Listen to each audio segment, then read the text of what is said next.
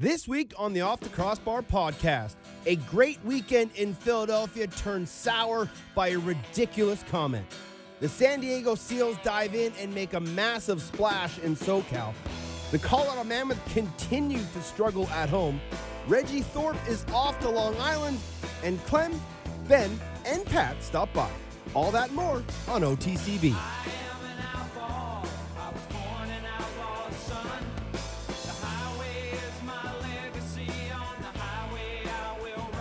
What is good, lacrosse fans, and welcome to another edition of the Off the Crossbar podcast here on SoundCloud, NLL Radio, and the interwebs around the world. Thank you for tuning in.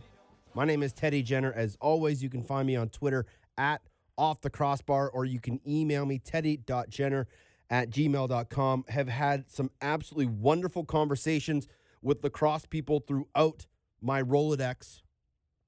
Just much spurred by the events that happened Saturday night in Philadelphia, but thankfully, so many other positive conversations have been had, are being had, and will continue to be had as we move past the incidents from Philadelphia, which we'll briefly touch on, but I don't like to give these types of news stories momentum.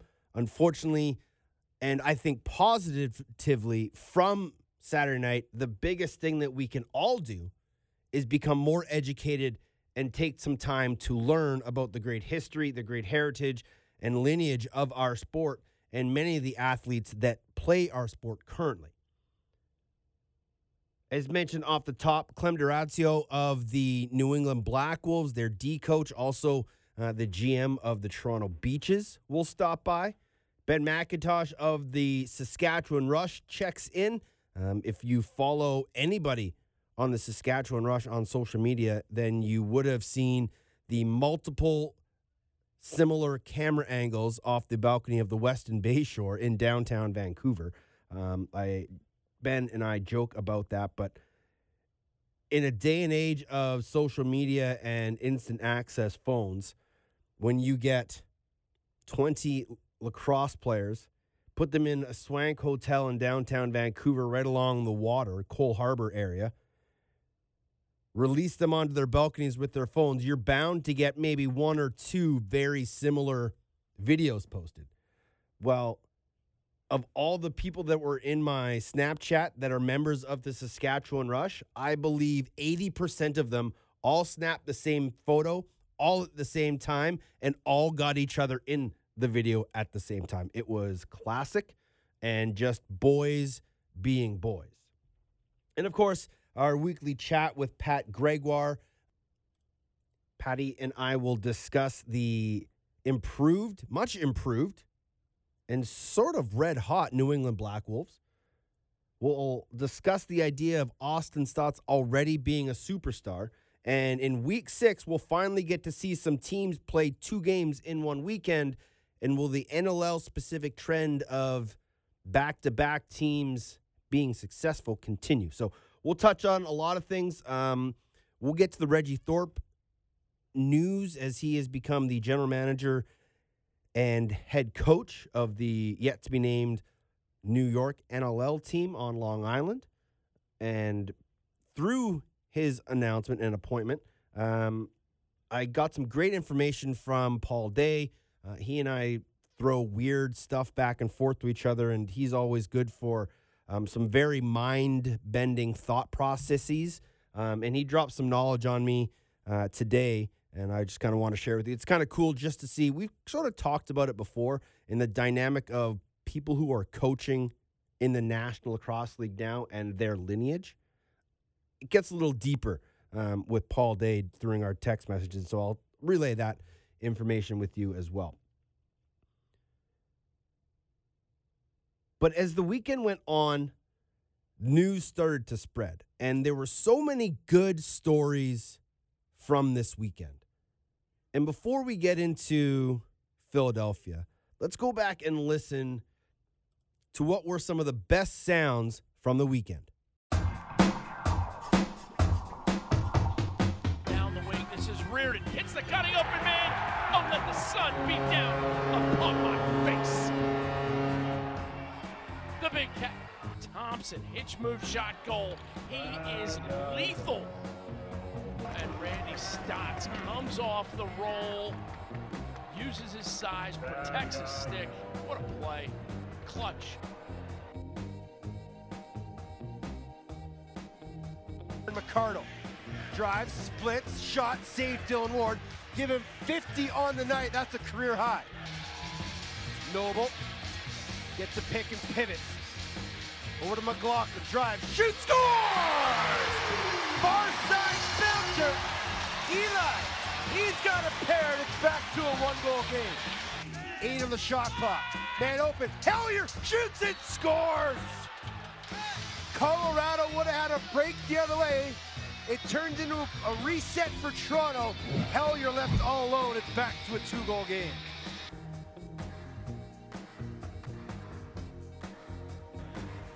And New England goes to work 5-on-4 and immediately get it done. What a goal there. It's Riley O'Connor again. And it's 7-3, 2-on-1 with Doby. Doby takes the pass and scores. Dane Doby hat-trick goal. Vintage Dane Doby. And it's 8-4. Now here they go again looking for a breakaway. What a pass! In scores! Picture perfect pass all the way down the floor. It's 12-4. Colton Watkinson with a Purdy goal.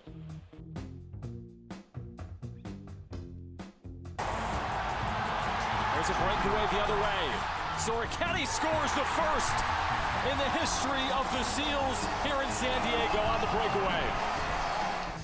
Here's Stotts working his way in and scoring underneath the armpit of the goalkeeper, Angus Goodleaf. Seals keep it 7 to shoot, and there's a goal from Stotts. Seals by 2.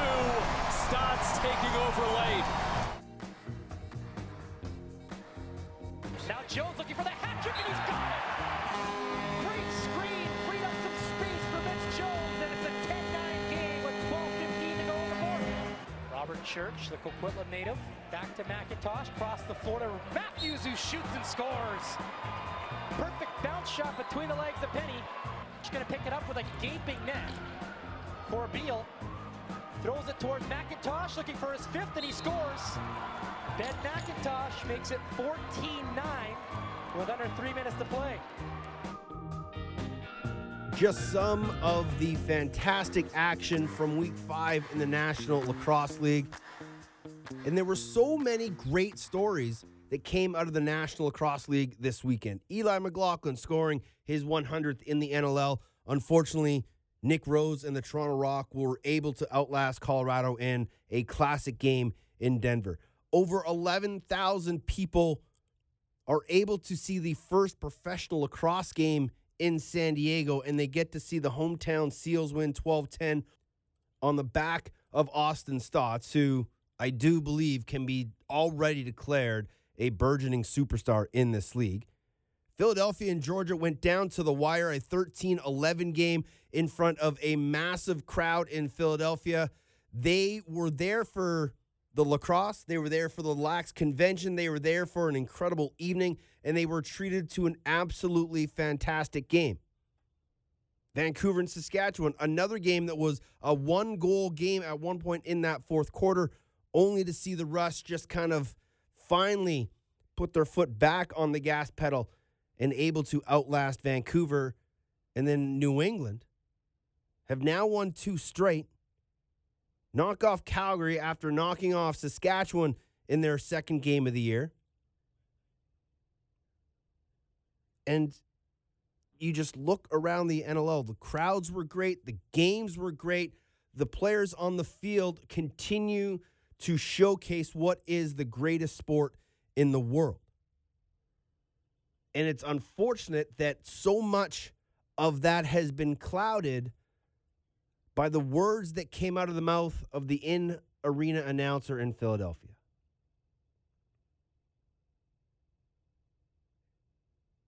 There is no room in sports or society for racism or ignorance of that level.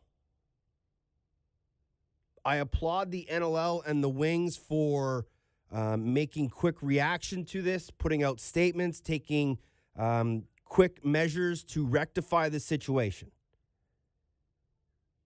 And as many have pointed out,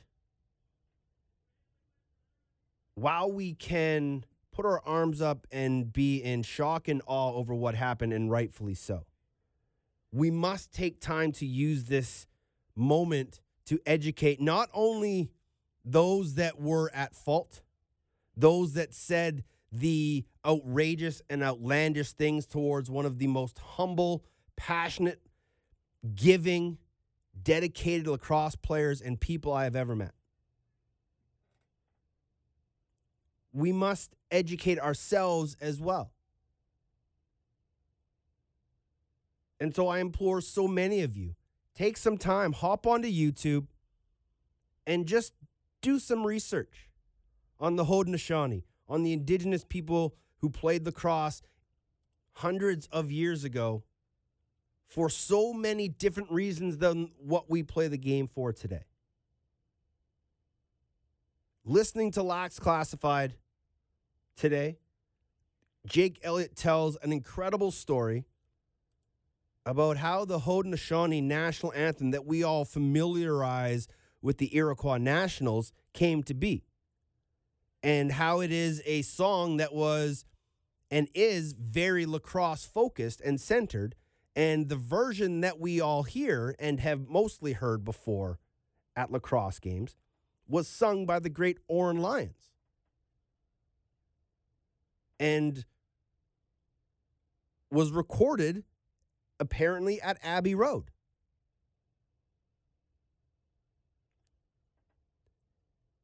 Did any of us know that? Probably none of us. Maybe the odd few actually knows the true story. And probably none of us would ever know that if we weren't put in this situation. For his efforts, Lyle has been incredible under all of this light. He has, as expected, stood tall, stood proud of who he is, his heritage, his lineage, and most importantly, his braid.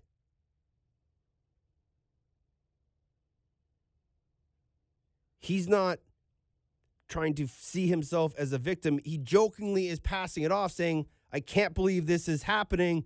Damn Daniel.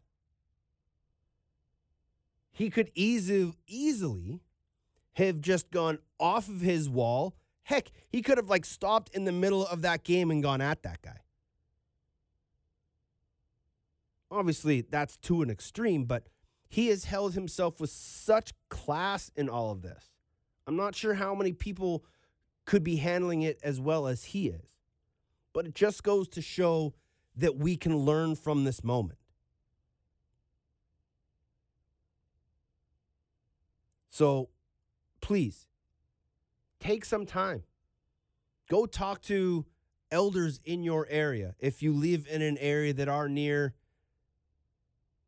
Native American reservations. Hop on YouTube. Go to your local library. Grab your tablet, do some reading, and do some educating, not just for you, but for those that you are around and for those that you will eventually come across during your travels across the universe throughout your time in and amongst the lacrosse world. Because now I can tell the story of how that anthem came to be. In the day and age of society that we are in now, it's shocking that we have to deal with this, but I'm proud of how the lacrosse world has rallied around Lyle Thompson, his brothers, his family, his people, his heritage. And we will become stronger and better for it. It's just unfortunate that we had to have this discussion when everything else that happened this weekend was so incredible.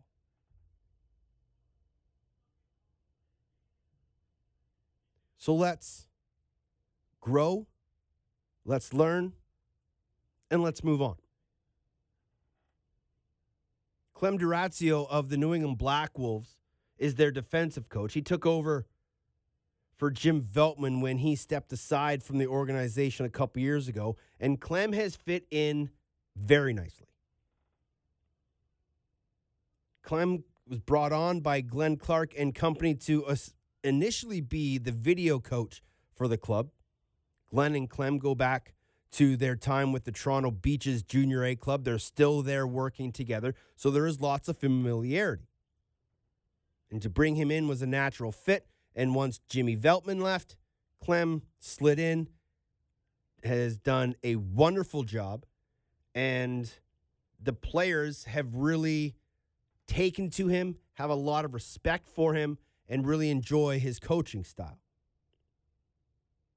Well, after dropping their first game to the Swarm, and they'll get a rematch with them this weekend, the Black Wolves have knocked off both the Saskatchewan Rush and the Calgary Roughnecks in back-to-back weekends.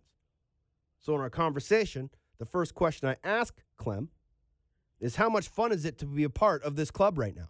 It's really exciting. You know, I've been a part of the organization for 4 years, and it's trending in the right direction. Every year we keep finding new ways to keep improving, so it's pretty exciting. You've really enjoyed this promotion of sorts to being on the bench. How are you getting along as a coach in the National Lacrosse League? Yeah, I mean, it was super exciting when the opportunity presented itself 2 years ago. You know, kind of worked myself in the first year, and I'm feeling a little bit more comfortable now. So it's just been a great ride so far, and I'm really enjoying working with the staff and obviously the team. What did you learn? Maybe some people don't know the progression that you've made to get into the NLL. Obviously, you're working with the Toronto Beaches junior team as a GM there and as an assistant coach, and now you become a video coordinator for the Black Wolves. Now you move on to the bench. What have you learned in your progression as a coach throughout your time in the lacrosse world? I think the biggest lesson is that I'm always going to keep learning. Yeah. You know, if you come to that point where you feel like you know it all, I think that's when you might have to let it go. And, you know, being a young coach, as long as I keep that open mind that I need to keep learning and keep understanding new ideas and new concepts, that's probably the number one thing I've learned from it. And then, you know, the second part of that is just learning how to handle yourself as a coach at all different levels and needing to wear different hats at all different levels. Obviously, working with a guy like Glenn Clark, who comes with the nickname the Professor, allows you to learn quite a bit. How has he helped you in your maturation process? Yeah, I think his maturity and you know, living the life of the NLL player and as a coach, you know, I'm just trying to learn everything I can from him. We have a pretty strong working relationship because we're together about 10 months a year working together in the Beaches and with New England. So, you know, I just try and pick up the tidbits he drops and, you know, the pregame speeches and the way he goes about his business and his expectation he puts on coaches. I'm just trying to take it all in as much as possible and then hopefully apply it to my own coaching outside of the Black Wolves or the Beaches. What is your coaching philosophy? Obviously, you do wear many hats, but what would you say your coaching mindset is? It's player-based. Obviously, you like to win and you want to win, and you know, being task oriented is important. But you know, I'm a people person, I think, and you know, relationship orientation is a big part of working. And I think if you can draw a fine line between the two, you can find success. You know, in the process of the game itself. You guys are on a bit of a winning streak yourselves. Talk about the game this weekend in Calgary and how important it was for your club to string wins together against two very talented Western clubs. Yeah, it's a week-to-week thing. You know, we just kind of look at the schedule and take it that way. The Saskatchewan game was obviously a good emotional win for us. Kind of puts us into a conversation that we can now play with those teams, and people within our organization can believe that, from the players all the way up to ownership. You know, everyone's kind of got that belief that we can compete with anyone and beat anyone in this league. And then just the momentum keeps rolling when we went into Calgary this weekend, and everything just worked. So that was definitely a nice thing, and we're seeing the process come into play here, and it's working right now. But we have to stay focused and keep going week to week here, because it's a tough league to get wins in, and every week is important. You know, this weekend coming up, we have Georgia, so arguably the best team in the league according to their record right now, and we lost to them week 1, so we obviously want to get some redemption there. Let's focus on your end of the bench and the defensive group of guys. How impressed have you been with Greg Downing? Greg is awesome. I mean, that's the way I have to look at it. He brings that the maturity of a guy that's been in the league. He works his butt off every time he's on the floor, and he works with the people around him. I think that's a big part of it. This weekend he was awesome. He actually, you know, internally he won our player of the game, and it was well deserved in that game. You know, I don't have enough nice things to say about Greg. He handles himself like a pro, and it shows in his play. Early on, Adam Bomberry has allowed himself to stand out as one of your top D guys, a young guy that has box experience, but his jump to the NLL has been quite nice. Yeah, you know, Bomber's another guy that I don't have enough nice things to say about him. He's the silent assassin. You know, he just shows up, does his job, checks in, checks out, and he does a really good job at it. He works well with the guys around him, and he can kind of bring a little bit of everything. I mean, if you watched the game in Saskatchewan, even in Georgia, you know, he was the guy that got things started. Sorry, it was the Georgia game. He transitioned the ball, stayed on offense, set a big pick and roll. We scored a goal, and then all of a sudden, boom, the offense got going that way. And he does that in the back end too by making really good stops, picking off passes. He's just a guy that does all the little things right that adds to the team's success. You seem to be a guy that doesn't like to say bad things about people, but give me one bad thing about David Brock. David Brock. Well, I do like Brocky. Who doesn't? Yeah, I know, right? I don't know. I don't have much bad to say about Brocky. You know, he likes to do his own thing. Maybe that's a bad thing, but at the same time, Brocky, you know, gets the job done, and the boys rally around him. So, you know, he kind of, maybe he's a little bit of a silent assassin too. You know, the guys want to be around him, and he kind of keeps his arm length at times, but then he brings them right in. I was just bugging Brock. He's a good friend of the show, and he's just one of those, like you said, a very silent type, goes about his business. And is that kind of an MO of your D group? Many guys, you know, may not be in the conversation, say, for Defender of the Year or maybe one of the top 4 or 5 defenders in the league, but you have a great group of guys that just believe in each other. Yeah, I think that's it at the end of the day. I mean, these guys have bought into what we're asking. They've brought their own ideas into the conversation. We do have our internal leaders, but I mean, if you look down our roster, a lot of these guys have worn letters on their jerseys, whether it be in minor, junior, or even at the pro level. And it's a collective mind. It's not just one person. You know, as a coach or as a captain, is saying we got to do it this way. It's each guy buys in, and it's been good so far, and we hopefully keep building on it. Dougie Jamieson was fantastic this weekend for you. How important is it for you to get him playing time as a young goaltender to help build his confidence? Yeah, it's one of those positions that it's a sensitive spot. You know, I don't like talking to goalies before games. But Dougie, you know, he's put his time in. He had a very good summer for himself in Six Nations, and you know, this is an opportunity where he's in net right now. He's played 2 of 3. And he got his first win. And, you know, I think with the pedigree he has, and, you know, if you look back, I think he's the winningest goalie in junior history. I mean, don't quote me, but a couple founders and a few Mintos. That's almost unheard of for any junior player, let alone a goalie. Yeah. So, you know, he has the pedigree. Everything's there. Now it's just putting it all together, and hopefully defensively we can help him keep growing that confidence. You mentioned the game against Georgia this weekend. When you look back at tape from week 1, how has your team changed, and what can you learn from that game against Georgia to start the year? I think the light bulb kind of went off near the end of that game in the fourth quarter, and then, you know, everyone kind of went, oh, we're here. We can play with anyone. And, you know, now we go into week 2 and we get that win against Sask, and week 3 we build more confidence. So I think it's going to come down to confidence, and obviously execution is the key piece to us having success on the floor. Georgia, obviously the top team at 4-0. You mentioned probably the best team in the National Lacrosse League right now. How do you slow a team like that down to make sure that you guys are in the best position to come away with your third straight win? We have to be methodical and stick to our game plan. You know, it's a game of mistakes, and if we can limit those, and like I said there just before, if we execute at the level we know we can, and we've proven we can, we're going to find success. And I think that goes for any team we play against. Obviously, as a D coach, I got my task ahead of me of shutting down probably one of the best right sides in the league. You know, Zed Williams is starting to pick up his scoring now too, so it even adds more of a dynamic to that right side. So we have to be strategic there and stick to the game plan of playing our defensive system.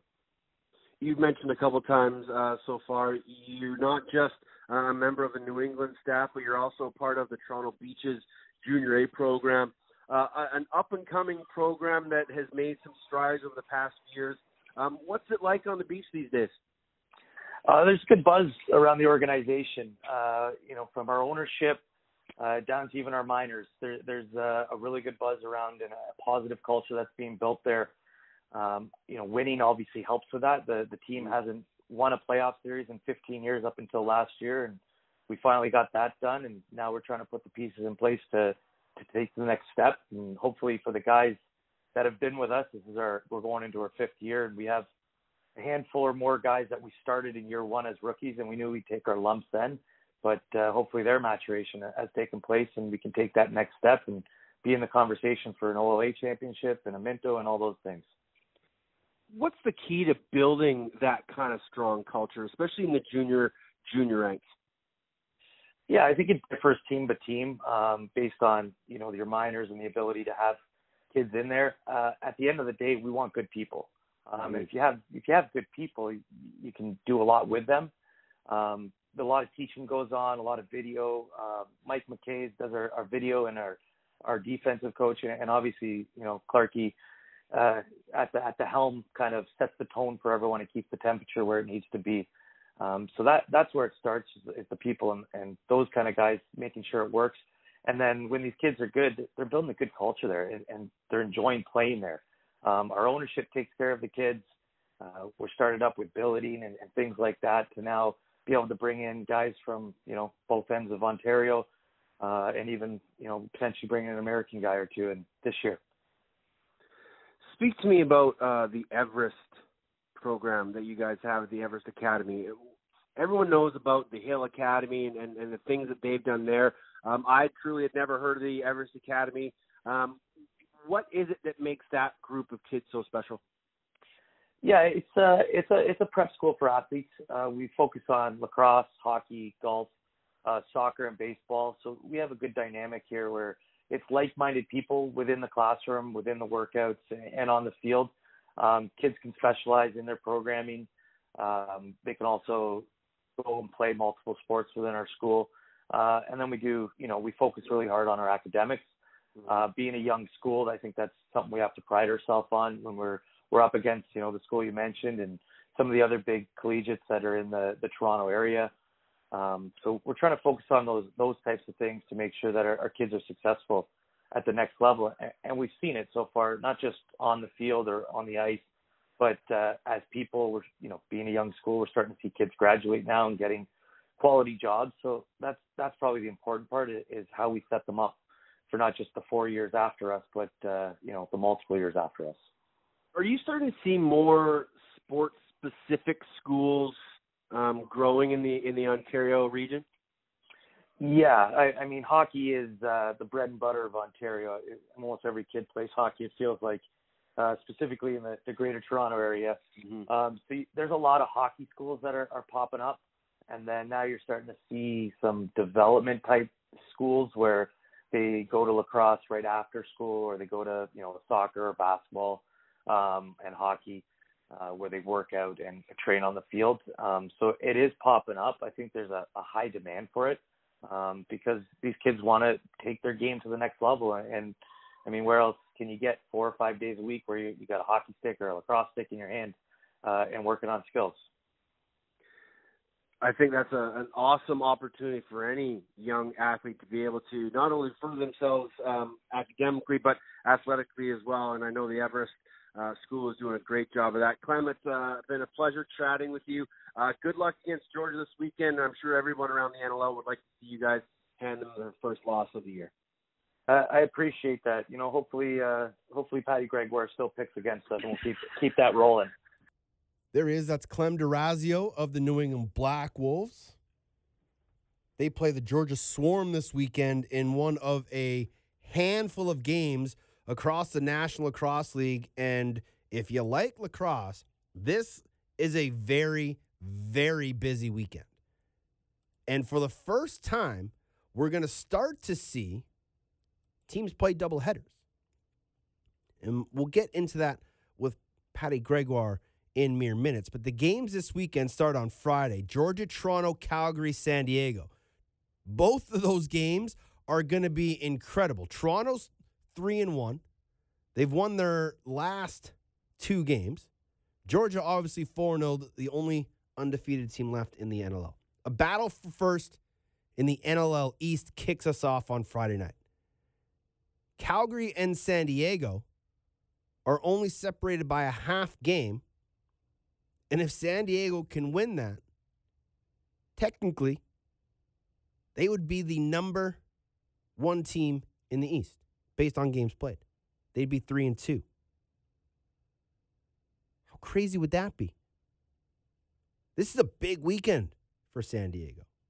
This is a big weekend for a lot of teams because on Saturday, Georgia's got to leave Toronto, get down to New England to play the Black Wolves. Philadelphia's at Buffalo. Rochester takes on Saskatchewan. And then San Diego has to go up the coast, cross the border, and take on the Vancouver Warriors. 2 wins this weekend will propel San Diego possibly to the number 1 team in the NLL. And then Sunday, Calgary at Colorado, a game that is now become a massive red circle on the calendar for the Mammoth and their fans.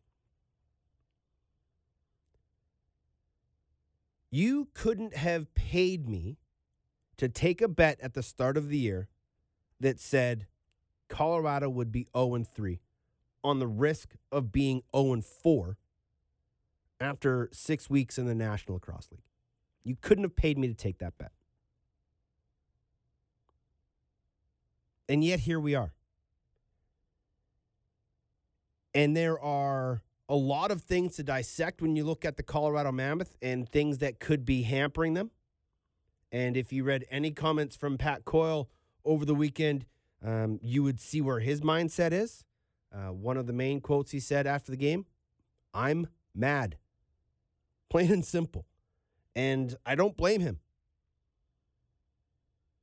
This is a team that is underachieving massively. You can go back to the first game against San Diego and just see that something hasn't been right from the get-go. And this was a club that only brought in 2 new faces to their roster. Call it 3 if you bring in Dan Coates, who didn't play last year. But John Lintz and Julian Garitano are the only 2 players on the starting 20-man roster for the Mammoth that haven't played a game for the Mammoth. And Lintz has been in every game since coming over to the club. So the biggest change that the club has made was on the bench, with Pat Coyle becoming a true solo head coach, standing in the middle, controlling things. Andy McBride was brought in to run the defense. Sean Williams brought in to run the offense. Game 1 against San Diego, neither side of the ball was any good. The next game out against Calgary, they made the necessary adjustments on the defensive end. They took out a wrinkle that they put in to try to that they thought was going to work. It didn't. They got exploited. They fixed it. And since that game, defensively, they've been much better. Sure, giving up 67 shots probably isn't the greatest stat to have. But in the last 2 games, they've given up less than 12 goals. And usually, that's going to win you lacrosse games. That's most teams' goal. You talk to any coach, they say, we want to hold teams to under 12. We should be able to win games if we do that. Unfortunately, the time that Colorado did score 12, they gave up 17. And so, in that first game that was a shootout, while their offense put up 12, they were very sloppy. In the Calgary game, they were sloppy. In the Toronto game this past weekend, they were better, but there was still a lot of sloppiness. And I think the biggest hurdle that this group has to go over is trying to find the cohesion between the 7 guys that are running out the front door and the system that Sean Williams is trying to get them to play. Now, I don't think they need to reinvent the wheel, but I think they just need to find something that's going to flip the switch with that group and their relationship with Sean Williams.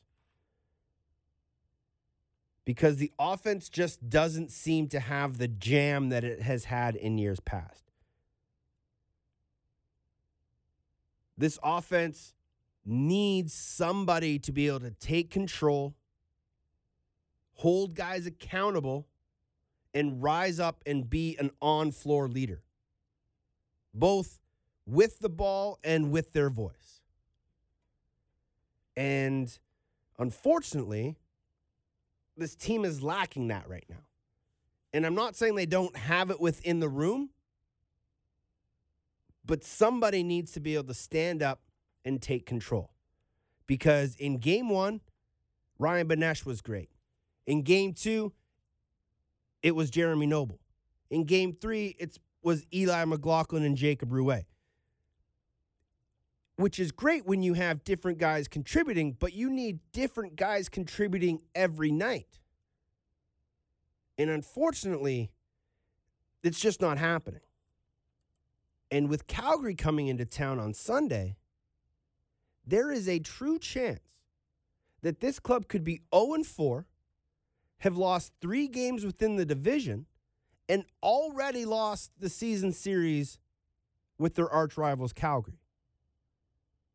And then after this weekend, they have to go to Vancouver, they go to Buffalo, then they go to Philadelphia before coming home to face Georgia, who could be like 6-0 by that point, 7-0, and then take on Saskatchewan. One of the biggest things that hurt this club was that massive break between their first game and their second game. I also don't think playing 4 games in a row at home is going to benefit them. Obviously, it hasn't, but usually playing at home is where this team succeeds, and they haven't been good at home in the first 3 weeks. So Colorado needs to truly figure this out. And Jamie Shuchuk and I talked about this on the post-game show with the Mammoth on Saturday night. We still don't think it's panic button time.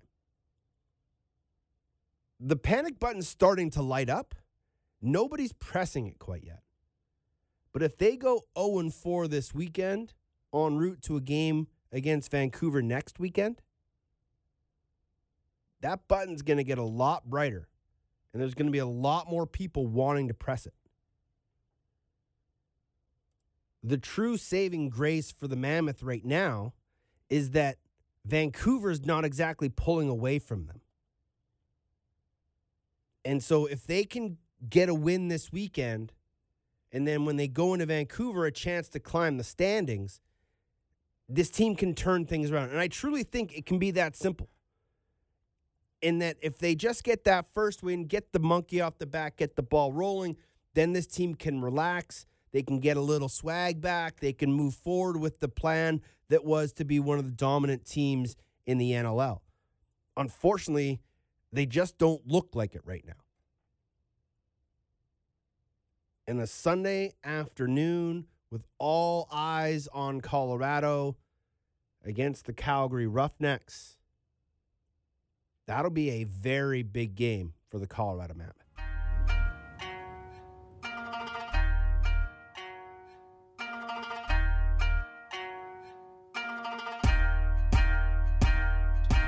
Every week, we take a peek around the NLL. So many stories to tell. Let's hope our guest gives us more than stats.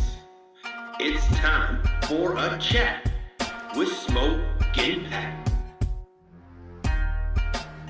It was a exciting weekend in the National Lacrosse League. There were so many great stories. We're going to touch on 3 of them with you this weekend. And I know you want to start with the New England Black Wolves. They came off with a huge win in Calgary. Now they've beaten 2 of the top teams in the West. Is this a team that can compete with the top teams in the East? I think that they already have. I think they've proven that. I think that, you know what, are the New England Black Wolves the most powerful team in the East? Probably not. You know, are they considered a contender? Probably not. But are they a dark horse that people should pay attention to? Absolutely. This is a team that I think when they play a complete team game, they are very, very hard to beat. You know, from top to bottom, when they buy into their team's coaching, the coaching staff's, you know, game plan and team identity, this is a very good team. Up front, offensively, I mean, obviously Callum Crawford is their number one guy, but you have so many other pieces throughout each game. It seems like 1 or 2 different guys step up every single game. They have so much depth, and it's the way that they play offense. They play fast, and when they play fast, defenses have a hard time, and that's what we saw them do with another fast defense with Calgary. They made them look slow. The ball movement was great. You have Crawford and LeBlanc both have massive games as well. I think Crawford had 8, LeBlanc had 9. But then you look on the defensive front, they're a team that also likes to play fast. They play with pace. They really get out on hands. They try to work into doubles, and they really want to push the ball. I thought David Brock had one of the best games I think I've ever seen David Brock play. 5 caused turnovers, a couple of points, 7 loose balls. I thought he was a machine. And then you look in the back end, you have 2 goaltenders that are trying to prove themselves. We saw Dougie Jamieson get his first win, made 44 saves on the way. You know, I think Glenn Clark said after the game, it was a complete team win. When we played like we've asked these guys to play, it works well. And when they kind of go away from that game plan, it gets ugly. But I think overall, for just about 60 minutes, they bought into that system. They bought into what that coaching staff is preaching, and they look deadly. Riley O'Connor said after the game that he's a product of the environment that he is playing in. And I think you can say that with a lot of young guys within that group that are starting to succeed under Glenn Clark's tutelage. Yeah, absolutely. And I mean, I didn't even get to mention Riley O'Connor. He's a guy that I just, you know, I've seen a lot of him, you know, even in minor lacrosse, in junior here, you know, just east of Toronto and Whitby. He's a guy that's, you know, he's had some unbelievable seasons with the Brooklyn Redmen even. I think even a couple of years ago was, you know, near the top of the scoring lead. But we just haven't seen him really convert that into the pro season. I think a couple of years ago he finished with 51. We just saw him score just 7 goals last year, 43 points, still a good season, but this year he's really coming into his own. He and like you said, he is totally buying into Glenn Clark's system, and that's one thing I think you can say about that unit. Not one guy is bigger than the entire team. They really buy into the team aspect, and I know we always throw this around on Twitter all the time, but definitely Riley O'Connor is a big #team guy. That's for sure. Oh, big team guy. I was just talking with your good buddy Clem, and he wants to know if you're picking them to beat Georgia this weekend. I knew he was bringing that up. You know, after the game, you know, I was texting with him and Clarkie, and both of them said, hey, you know what to do next week. You know what to do. So I think they forced my hand. But you know what? I mean, they're going to hate me. But if I pick Georgia, I think there's going to be some other people thinking about taking that because they look so good. And I mean, Georgia's obviously playing that back-to-back, which is maybe, spoiler alert, something we'll get to in a little bit. But I don't know. I think for Clarkie and Clem's sake, maybe I won't say anything just yet. I'll have to wait to make my pick. Oh, keep them on their toes in suspense. One of the other great stories from the weekend was on the West Coast, the debut of the San Diego Seals diving in, as it were, to the marketplace in Southern California. We're not going to talk about their players actually diving into the water. That's not something we're going to talk about. But let's talk about Audie Stotts. Is he a bona fide superstar in this league? I mean, I know it's so early to say just with 4 games into his young career in the National Lacrosse League, but how can't you? I mean, not only is he putting up ridiculous numbers for a freshman in the NLL, but it's the way he's scoring. You know, he's bull-dodging through defenders, scoring with one hand on his stick. It seems like there's at least 1 or 2 highlight reel goals, but I mentioned it on Twitter I think it was last week. Not even just the highlight reel goal. Some of his shots, he has one of the quickest releases I think I've ever seen from a lacrosse player, and he just pinpoints the top corner almost every time. He's a guy that I've the pleasure to watch him in junior and in major series as well, and being a call-up with that Arrows team. And from the first time I saw him, I knew there was something special about this kid. And it's not just the fact how good of a player he is, the plays that he can make on the floor. It's also his passion that he brings out in the game. I don't know if there is someone on planet Earth that likes putting the ball in the net more than Austin Stotts does. And I'm waiting for him because he's getting more comfortable with himself. His role, he is meant to be a heel, and I'm waiting for that side to come out on him, because I've seen it when he doesn't it with the Arrows, and I've seen him done with the Chiefs. That is when he plays his best with a little bit of an edge, a chip on his shoulder, and playing that heel role. That's what I'm looking forward to, and I think he's that type of guy that could be that superstar, but with a little bit of a heel edge to him. Over 11,000 went through the gates in San Diego for that opening game. Is this a trend we're going to continue to see, you think?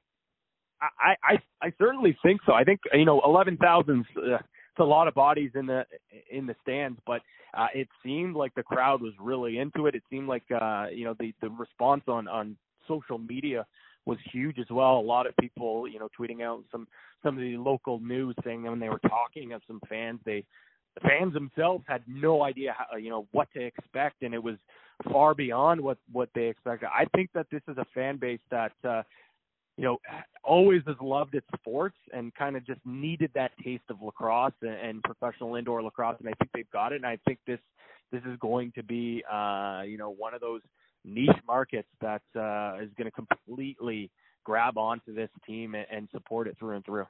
They're going to get another chance this weekend when Calgary comes to town on Friday, and that kind of segues us into the topic of doubleheaders. And coming into Week 6, we're now going to start to see our first weekend of teams playing doubleheaders. Georgia's got to do it. San Diego's got to do it. Calgary's got to do it. And we've all talked about in the NLL that teams playing the second game of a back-to-back often are more successful in that second game. But is this, as we start to add more teams, more players, are we going to see teams on the second end of the back-to-back maybe not be as successful, or do you think that trend continues? I think maybe for this year we see it continue a little more, but I think as we progress, like you said, adding more teams, adding more leagues, I think that's where you're going to see, players living in their markets. So they're not going to be, traveling, because we've seen in years past where, there's teams that are traveling, there's teams that are, traveling as a team. They're just hopping in a bus, driving just to a short distance for a city, whereas the other team, they have players flying all over the place, but technically it's a home game for them. So I think once that kind of rounds themselves out, I think then the doubleheader or the back-to-back, whatever you want to call it, does now start to become a disadvantage. But I do think we see the trend continue. I kind of was just going through the numbers really quickly, and again, last year, more likely than not, the team that did play the second night of a weekend game ended up being victorious more times than not. That's I have no hard numbers. That's a job maybe for Evan Gemini or Graham Perreault. But I didn't have enough time to go through it. But it definitely seems like in the National Lacrosse League, like you said, that second night doesn't really seem to phase teams. In fact, it kind of gets them to mesh a little more. Patty, always a pleasure, my friend. Great insight, and we'll talk to you next week. Sounds good. Can't wait, buddy. Find him at P. Greggy on the old Twitter box. That's Pat Gregoire in our weekly chat. And the doubleheaders are going to be very interesting this weekend. And some teams get the benefit of a day between games, like Calgary. Unfortunately, Georgia and San Diego have to make the quick turnarounds to play true back-to-backs. So I think the day off will probably help Calgary. It'll be very interesting to see how San Diego handles their first back-to-back. And it'll be very interesting to see if Georgia can go into Toronto and then into New England and knock off two of their closest rivals in the standings. I loved doubleheaders. My knees didn't love doubleheaders, but I loved just because I like just getting right back out there. That was my favorite part about playing in Man Cups is you were playing back-to-backs, getting a day off, and then back-to-backs, and the blood continued to pump. You were always ready to go. Your body was sore, but once you stepped back onto the turf, instincts took over, energy took over, and by the time you were 3 or 4 shifts in, it didn't matter that you had just played last night, flown for 3 hours, had 0 leg room, were stuck next to a guy snoring on your shoulder, haven't slept, haven't eaten. You just wanted to play lacrosse. So I always loved the aspects of the doubleheaders, and as we continue to add more teams and we start to see more and more doubleheaders, I think we'll start to see the dynamic of teams playing the second game in back-to-back probably start to have less impact and wins. I truly think that once we get to a league where, as Patty said, guys are actually living in market so that when you're a home team, you still don't have half your guys traveling. If we can get away from that aspect, then I think the fresher team will actually be able to take advantage of being the fresher team. But while guys are still flying in and teams have, 80% of their guys having to hop on planes day of or the day before a game, it's always going to balance out. The back-to-backs aren't going to have as much effect because everybody's traveling, whether you've played the night before or not.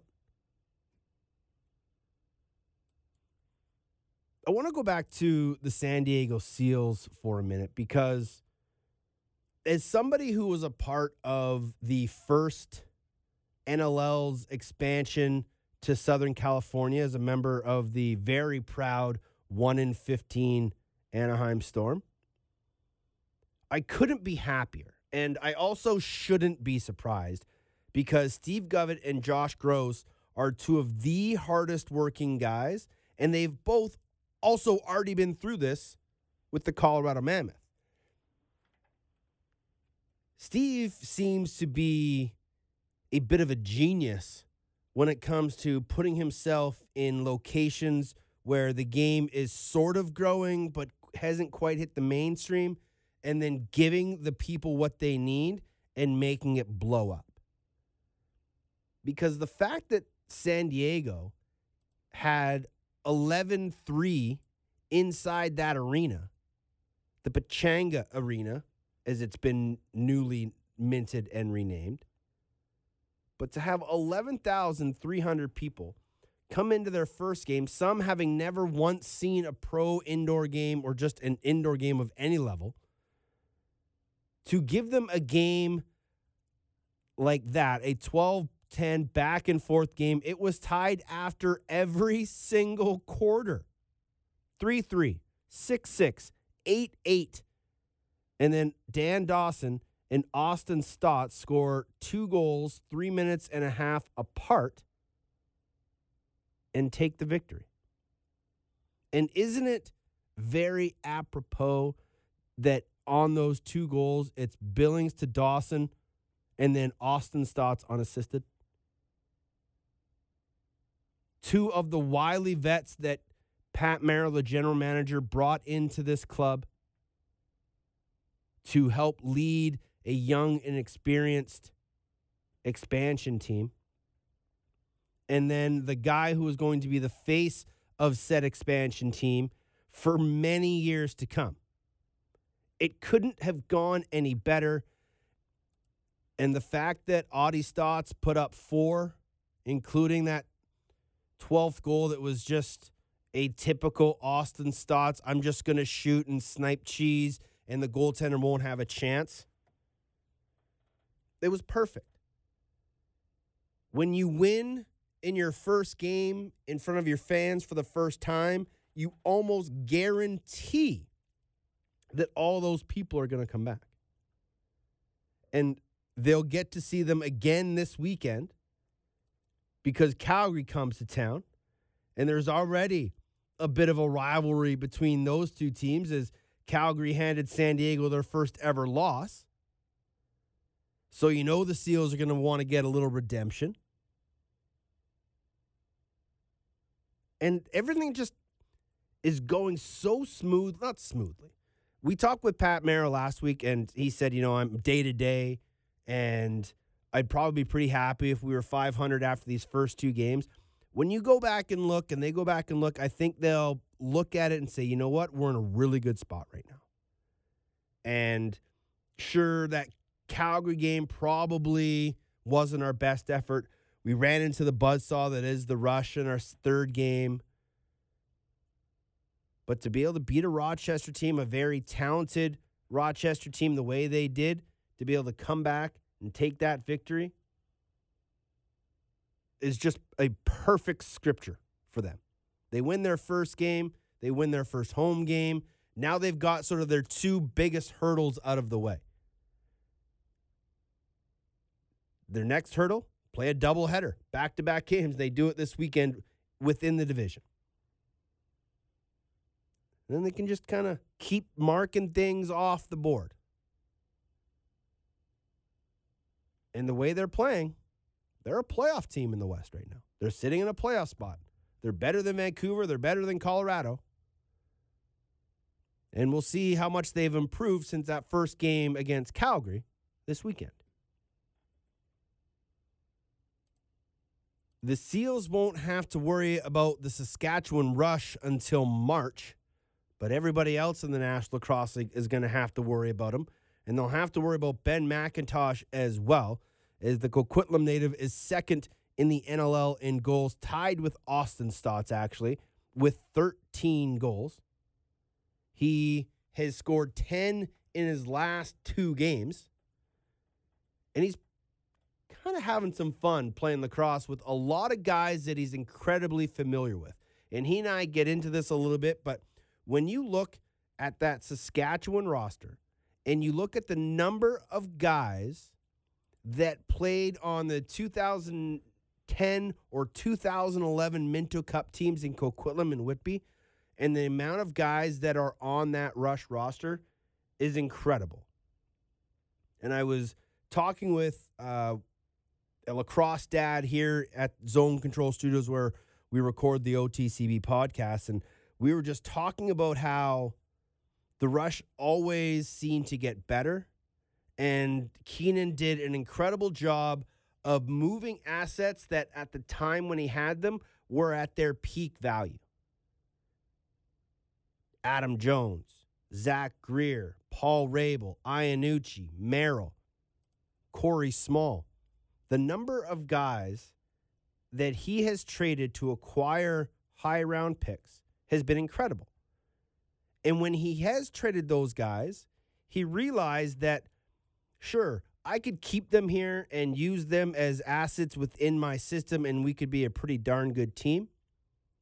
But I could probably trade them to a team and get high value for them. And he did that. and he continues to do that. He has 3 first-round picks this coming draft. And so when the Rush continue to get better, you have to look at the job that Derek Keenan has done. But you also, one of the reasons they are so good is because of the familiarity of the people that he has brought in for the biggest part of the Rush's success. All those guys, so many of those guys were Whitby Warrior Minto Cup champions or were Coquitlam Adanac Minto Cup champions, and they generally played against each other during their championship seasons. It's phenomenal. And so Ben McIntosh, and who was a part of the Coquitlam Minto Cup team, is very familiar with a lot of those guys, and they have built an incredible family environment within that room. And in that locker room are a number of guys from BC. More importantly, the Lower Mainland area, New Westminster, Coquitlam, Burnaby, Poco, Surrey. And those guys, many of them, grew up watching the Vancouver Ravens when the NLL was downtown Vancouver. They've been waiting for this moment for a long, long time. So when I caught up with Ben McIntosh, the first question I asked him was, how cool was it to play lacrosse in downtown Vancouver? It's cool. I mean, that's the place we've been watching the Canucks play and watch the Ravens games back in the day, so it was cool to play at Rogers Arena. Obviously, you would have had a lot of family and friends there. Were you hounded for tickets from a lot of people? Actually, you know what? My parents, they have season tickets, and my family's pretty good about it because we only used to get 2 tickets, so I think they kind of just stopped asking. So it mainly goes to friends at this point. Yeah. Obviously, a big win for you guys against a very potent and very stingy Vancouver Warriors club. What was the feeling of your group at the end of that game? Yeah, we were happy to get the win. I mean, that Vancouver team, they're an improved team for sure, and they're playing some good lacrosse right now. They can run the ball up the floor really well, so it was a good win for us. You're obviously playing some pretty good lacrosse, 13 goals in 3 games. What's working for you? I don't know. It seems to be, I think I'm getting some bounces for sure, but no, it's just good. It's kind of the way our offense works, right? It's pick your poison. If teams are going to lock off on Church or Matthews, then it opens up space for Marty and myself and Shatler, and it's kind of just the way our offense works. It's going to be, one player, one game. Next game, it might be Marty or Niter or Ryan out there who's putting up 5 goals. It's a pretty cool dynamic to see that offense. If you take, you take Shats out of that mix, your offense is pretty much set up of guys who are on that 2010, 2011 Minto Cup run between yourselves and Whitby. That's got to be a pretty sweet dynamic to have such familiarity out the front door. For sure. I mean, we've been together this is our 5th year now, so it's really cool. I mean, we got a lot of Coquitlam Whitby on both ends of the floor. It's sort of a bit of a rivalry in our locker room. Is it? To an extent. It's more jokingly, but yeah, no, definitely. How much does that play into the family aspect? Because you look at a lot of teams where, you're bringing new faces in every year and you got to learn tendencies and players, idiosyncrasies. The fact that you guys have been together for so long and so familiar, that's got to help with the chemistry and the bond within that locker room. Yeah, absolutely. I mean, it makes such a big difference. And just the fact that we're going on year 5 now for our offense, especially a couple new faces with Shatler and now Connor, but guys can fit in, and we have just have such a good dynamic group, and everyone's so friendly that it really is like it's a brotherhood there. No Jeff Cornwall for you guys this year. How's Travis fit into the dynamic? Yeah, it's like Jeff never left now. Right? No, honestly, Travis is a great guy. Both Cornwalls, they're fantastic, and Travis is so good at getting the ball up the floor. He's a really smart player, so it's great having him around. Obviously, this Rush team is a team built for a long-term success. What's been the biggest focus of Derek Keenan towards you guys this year? Yeah, he just, he knows that a lot of teams, their game plan is to beat us in transition, right? We like our chances when we can play 5-on-5, so teams are going to run on us, and teams have ran on us. And a lot of the games that we've lost in the past have been lost in transition. So we got to make sure we're getting our guys back, and we have to make sure that, we're playing 5-on-5 lacrosse. There's a lot of unselfishness within this group, whether it be transitioning from defense to offense or in 5-on-5 sets. Where does that come from? Sorry, can you repeat that one? Yeah, there's a lot of unselfishness within your group, whether it's the defensive guys transition the ball up the floor or just in 5-on-5 set offenses. Where does that unselfish mindset come from? I just think everyone on our team, they're so competitive, right? No one cares about, their points or their cause turnovers or loose balls. Everyone just wants to win, and we have a lot more fun when we're winning. So I just think it boils down to, just that competitiveness. And we got each other's backs, there's not one guy on our offense that wouldn't go out there and be the pick setter every single play if he gets 0 points, right? You'd rather do that and win a game than go out there and put in 4 or 5 goals. You talk about the competitiveness. How competitive are the guys on social media? Because I saw about 8 snaps from all you guys from the Weston Bayshore out your window taking the exact same snap. I think you guys have to have a pretty good competitiveness within that whole group. Absolutely. I mean, none of us compete to Jeremy Thompson, though. Everyone's always bugging him to get tagged in his photos or in his stories to hopefully add a few followers. But no, it was just funny. We all opened up our patio doors and poked our heads out at the same time. So there's about 6 or 7 in that one little 5-minute window there. Speaking of Jeremy Thompson, obviously a lot of the talk through the lacrosse world is everything that happened in Philadelphia. What was your thought when you heard what happened with Lyle? Yeah, it's clearly a guy who's uneducated. I mean, the guy doesn't know the heritage, he doesn't know the history of lacrosse, and it's a bad look for the sport, right? You see, it seems lacrosse has gotten a few times now where it's just the stuff that's getting out to the public just seems to be negative. So you don't like seeing it, but I mean, everyone within lacrosse backs the Thompsons, and they love the Thompsons. Jeremy's one of the best guys I've ever met. I haven't spent as much time with Lyle or Miles or Jerome, but I mean, they're all from what I've heard, fantastic guys. So they're great ambassadors for the sport, and they're stars in this league. So their voice matters, and I think Lyle's handled it really well, actually. Absolutely. That's very well said. Your game has grown over the past few years. How confident are you in your game right now?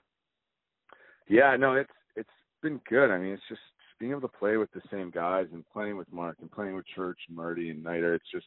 It's so much fun. And I think it's, I'm a little bit success is based on the systems you're in. And I was lucky enough to get drafted to a team that plays the way that Saskatchewan plays. So, no, I'm excited about where we are and where we're going, and individually and as a team. Big game against the Rochester Nighthawks this weekend. You guys are looking to extend your winning streak to 3 games. Rochester's a very talented team and a team you guys know quite well with some of your experiences in the past. What's the message from Keenan this weekend going against a Rochester club that you guys know quite well? Yeah, I think they're. I think in at least 2 of the 3 games we've played, we've kind of let our foot off the gas a little bit. Like Vancouver, we got up by 5 pretty quick, and we maybe thought we were all going to run away with this one. And Vancouver put 3 goals in on us in 2 minutes, so. We know we can't do that, especially against Rochester, right? They're going to be a tough opponent, and if we don't play for 60 minutes, then we're not going to win that game. Is that foot off the gas? I feel like that's sort of been something you guys have had issues with in the past, where you guys are so potent and you guys score in such big bunches that you do gain leads, and then you do take that foot off the gas. Is that something that concerns your group?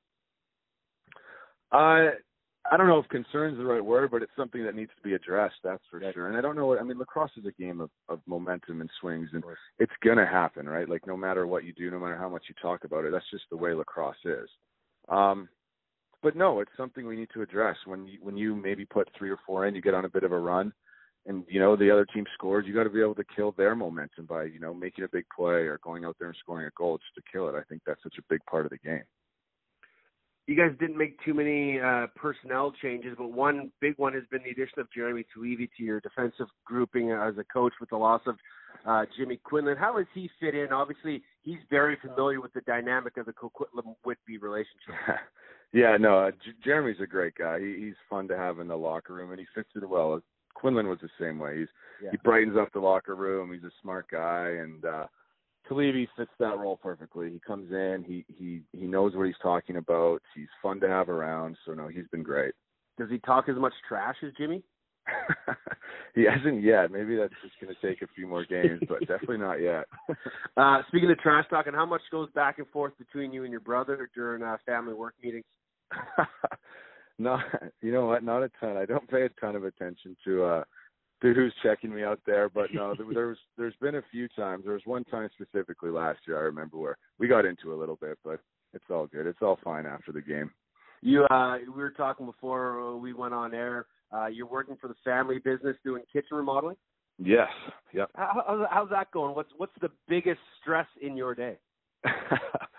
The biggest stress is when kitchens are actually going in the install, because if you ordered something wrong, then you got some pretty PO'd customers, and then I got to deal with that. Have you had any lacrosse guys come your way for business? Yeah, you know what? We did Lowen's. We've done his kitchen. We had Aaron Davis came by to do it. He actually never moved forward with us. We're still a little bitter about that. But no. Davis, where's Jarrett Davis these days? Jarrett Davis lives downtown. I was actually at his place in March last year. I went. He lives with Brasha. Oh yeah. Downtown. So yeah, no, I popped by. They got a great spot right by the arena. I think some of the Vancouver Warrior guys live in that same building actually. Yeah, I think they do actually. I've seen those Snapchats. yeah, exactly. Benny, a pleasure as always, man. It's a treat to watch you play. You're on fire these days. Keep it up, except when you play Colorado, and good luck this weekend, my man. I appreciate it. Thanks a lot, Teddy. 23 points in 3 games for Ben McIntosh, including 10 goals in his last 2 games. Thankfully for myself and Mammoth fans, Ben McIntosh and the Rush don't play Colorado until late March. So I can be prepared and I don't have to worry about him terrorizing my goals sheet for a few more months. But the Rush continue to terrorize the National Lacrosse League. They are the top team in the West, sitting at 2-1. Obviously, Calgary, San Diego have played, and even Vancouver have played more games, but the Rush have the better winning percentages, so they stand atop the standings, where a lot of people expect them to be. And a lot of that success has to be laid out and given to Derek Keenan, who is just one of a handful of coaches that have connections to the golden triangle of lacrosse: Toronto, Buffalo, Rochester. And if you go through the NLL coaching list and look at all the guys who are coaching, it is incredible to note that 74% of the coaches in the NLL right now have played in the NLL. Further to that, 9 of the 11 head coaches and 5 of the 11 GMs are all former players. Shout out Graham Perro and NLL Fact of the Day for that juicy nuggie. Now, we go back to the Golden Triangle. And this list is all thanks to my former coach and a guy I have a ton of respect for. I've been on the show many times before, Paul Day. Bandits, K-Hawks, Toronto Rock, players and coaches from the 90s and 2000s. Paul Day, Ian Rubel, Eddie Como, Sean Ferris, Dan Ladouceur, Rich Kilgore, Tavares, Kruger, Pat Coyle, Kurt Malosky, Chris Gill, Reggie Thorpe in New York, Glenn Clark, Derek Keenan, Josh Sanderson, Pat Merrill, Bill Greer.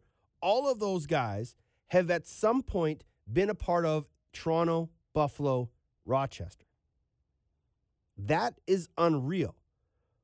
What goes even further is the Les Bartley connection. And Paul Day, Eddie, and Derek all have connections either playing for or coaching with Les Bartley.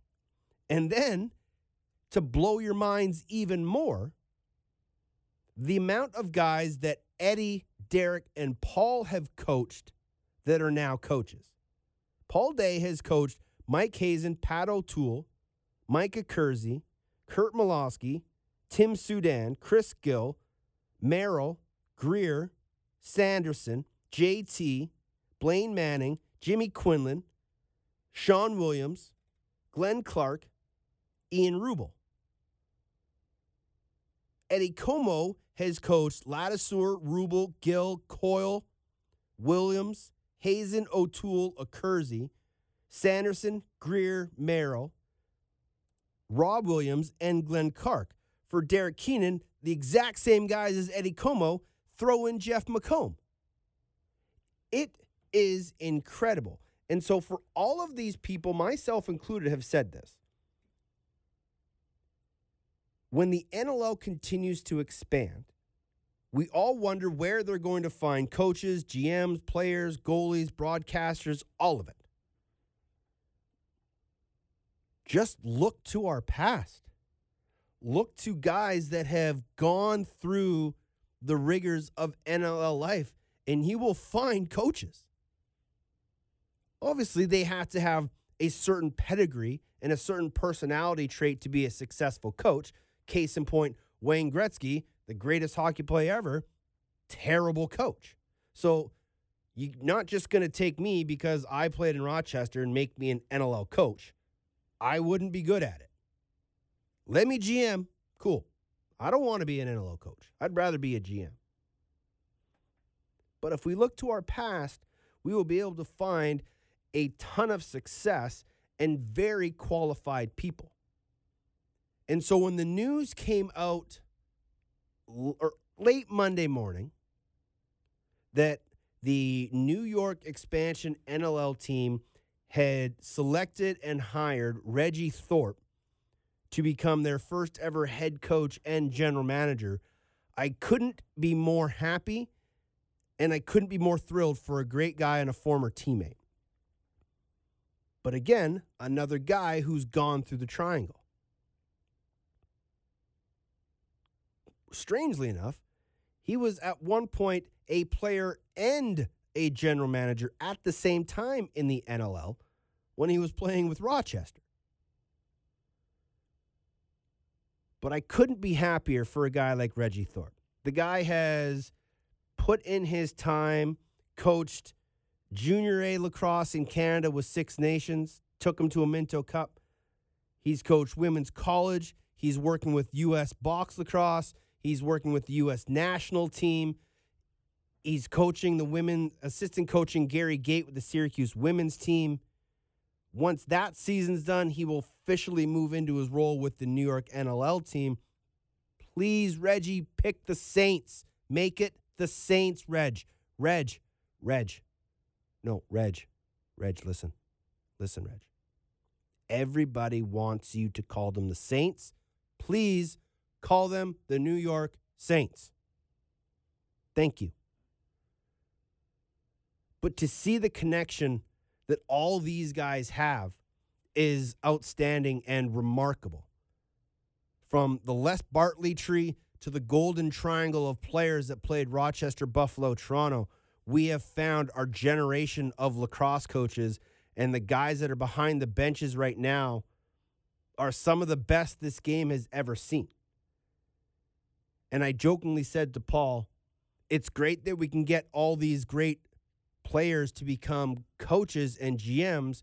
Can we please start getting some of you ex-players to hop in the broadcast booth along with us? Because we need you. We're going to need you. If you've ever sat and watched game film and thought, man, I could do that, call me. Let's get you into a booth and let's get you some chops.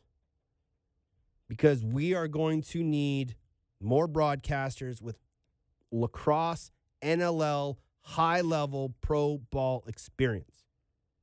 Trust me, we are going to need you. Week 5 was a fantastic week of lacrosse in the National Lacrosse League. Let's focus on the positives. Let's continue to move forward. Let's continue to educate and learn from our past mistakes. And let's help everybody understand and learn how great this sport is, the story and history of this great sport, and more importantly, the story and the history of the great players that are playing it and that players that came before us. Because without them, we are nothing and we are not here today. So thank you to the creator for giving us this game, and thank you to all that play it continuously with heart, with passion, and with remembrance of those who came before us and allowing us to play the game of lacrosse. Find me on Twitter at @OffTheCrossbar. You can email me, teddy.jenner@gmail.com. A full weekend of games, Friday to Sunday, 7 on the schedule. Friday night, Saturday night, Sunday afternoon. Get your tickets, take a friend, get your laptop charged up. Download the BR Live app, put it on your phone, your computer, your tablet. Take it everywhere you go. You will not want to miss a minute of the action. Until next time, enjoy the games, and as always, be excellent to each other.